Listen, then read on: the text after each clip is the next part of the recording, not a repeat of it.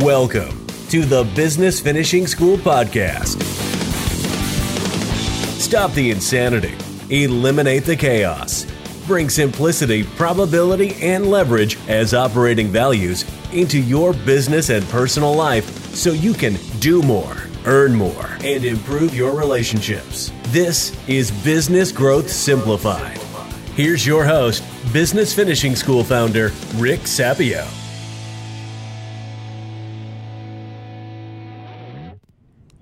This is Rick Sapio, and I am excited to teach you a principle that I have learned the hard way over many years.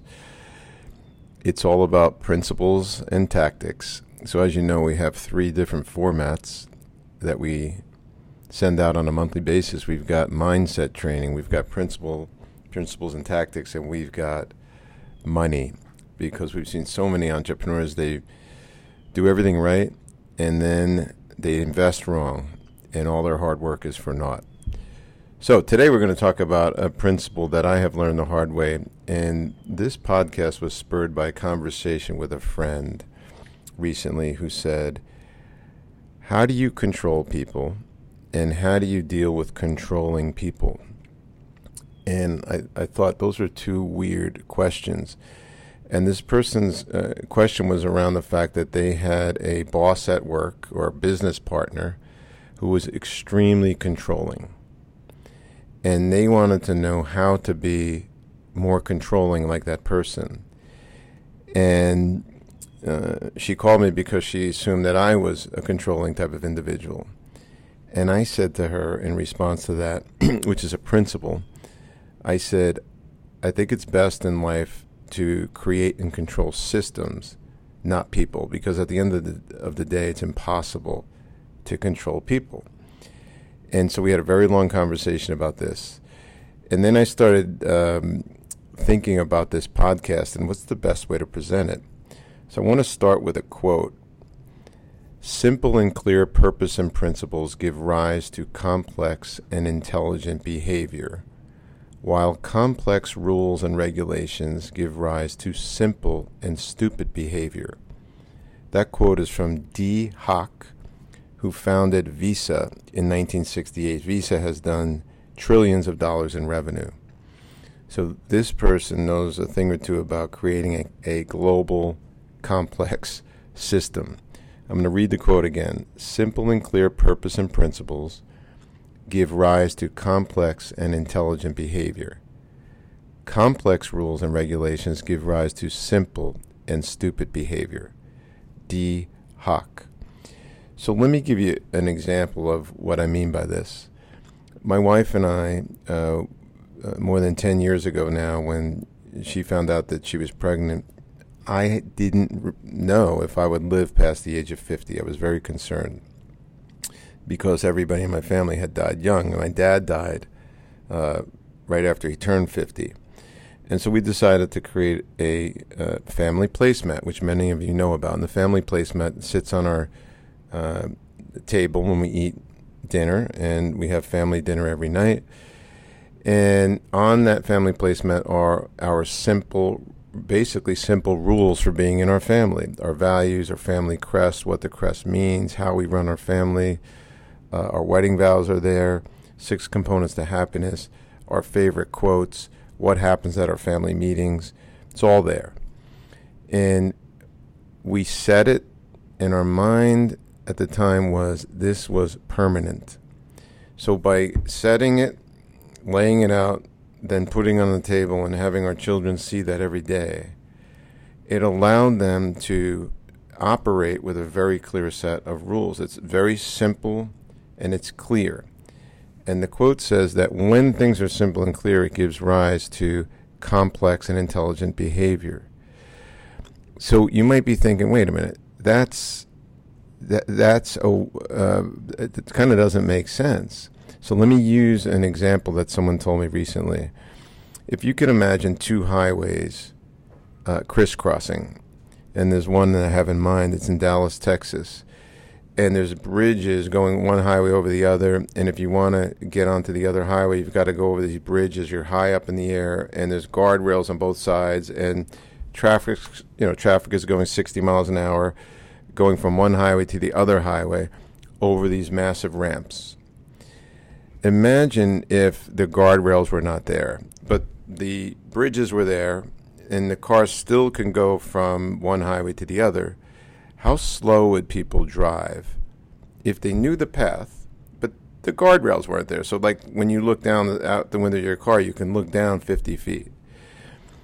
When the guardrails are not there, people would drive incredibly slow. They probably wouldn't even go over the overpass.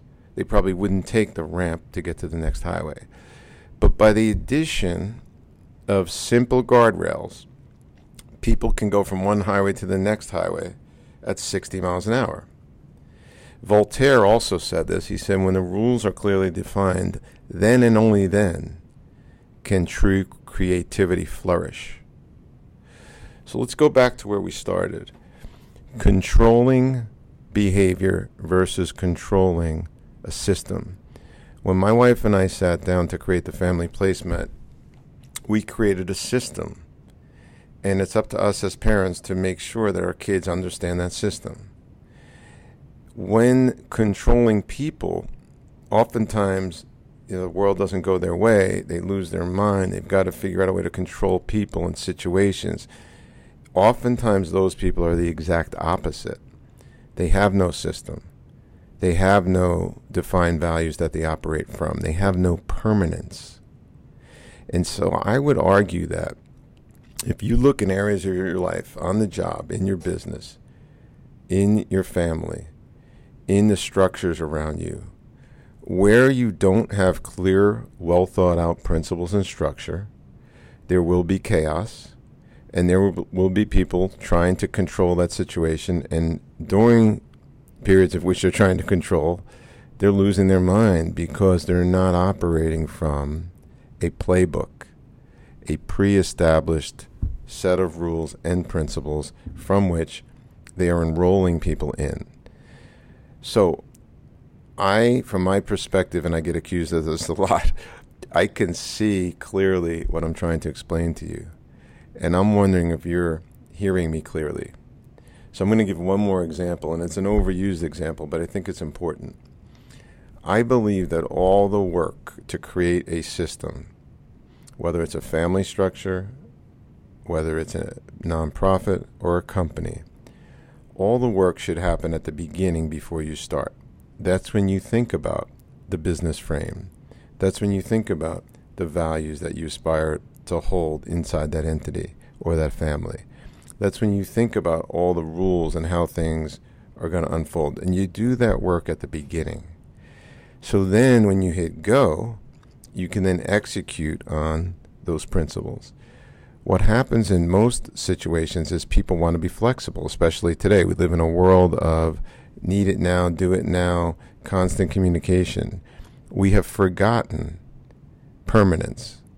And so the example I want to use, which I think is a great one, is for 4 years before they flew their first plane, Southwest Airlines thought about how do we keep things simple? How do we not look like any other airline? How do we stay committed to the common person? And with these principles that they had in mind, they developed the airline, which after they launched for the first 30 years, this is a fact, Southwest Airlines stock performance on the stock exchange for a 30-year cumulative period was the best performing stock on the market, an airline of all things. So let's use that example. When employees went to work for Southwest Airlines, in general, I'm sure there's a lot of rogue employees, but you had people and managers and owners, and I'm talking about share owners and upper-level C-suite people managing a system. They weren't trying to control people. If people opted into that system, they knew what the rules were. Just like when my kids opted in to accepting my wife and I as their parents, they're opting into a system. And it's the leadership in that entity, whether it's Southwest Airlines or me and my wife or you in any entity that you're involved in, it's up to you to control the system, not the people. But ideally what happens is, in a business especially, when the clarity of purpose, clarity of catalyzing statement, clarity of values, clarity of objectives, etc., are there for everybody to see, the right people over time will opt in and the wrong people will opt out. And so you don't need these controlling people. If a system relies on a controlling individual at the top, that system will eventually fail because that controller at the top will fail. They'll die, they'll move on, they'll divorce the system. So I'm going to repeat the two quotes again because I really want you to understand this. Voltaire, and he said it many different ways, but I'm going to say the way that I remember most. Only when the rules are clearly defined can true creativity flourish. And a lot of people reject that because they want all this flexibility and all this creativity. And by the way, my wife was that way until she saw how good the system worked. And now she's fully on board with the family placemat.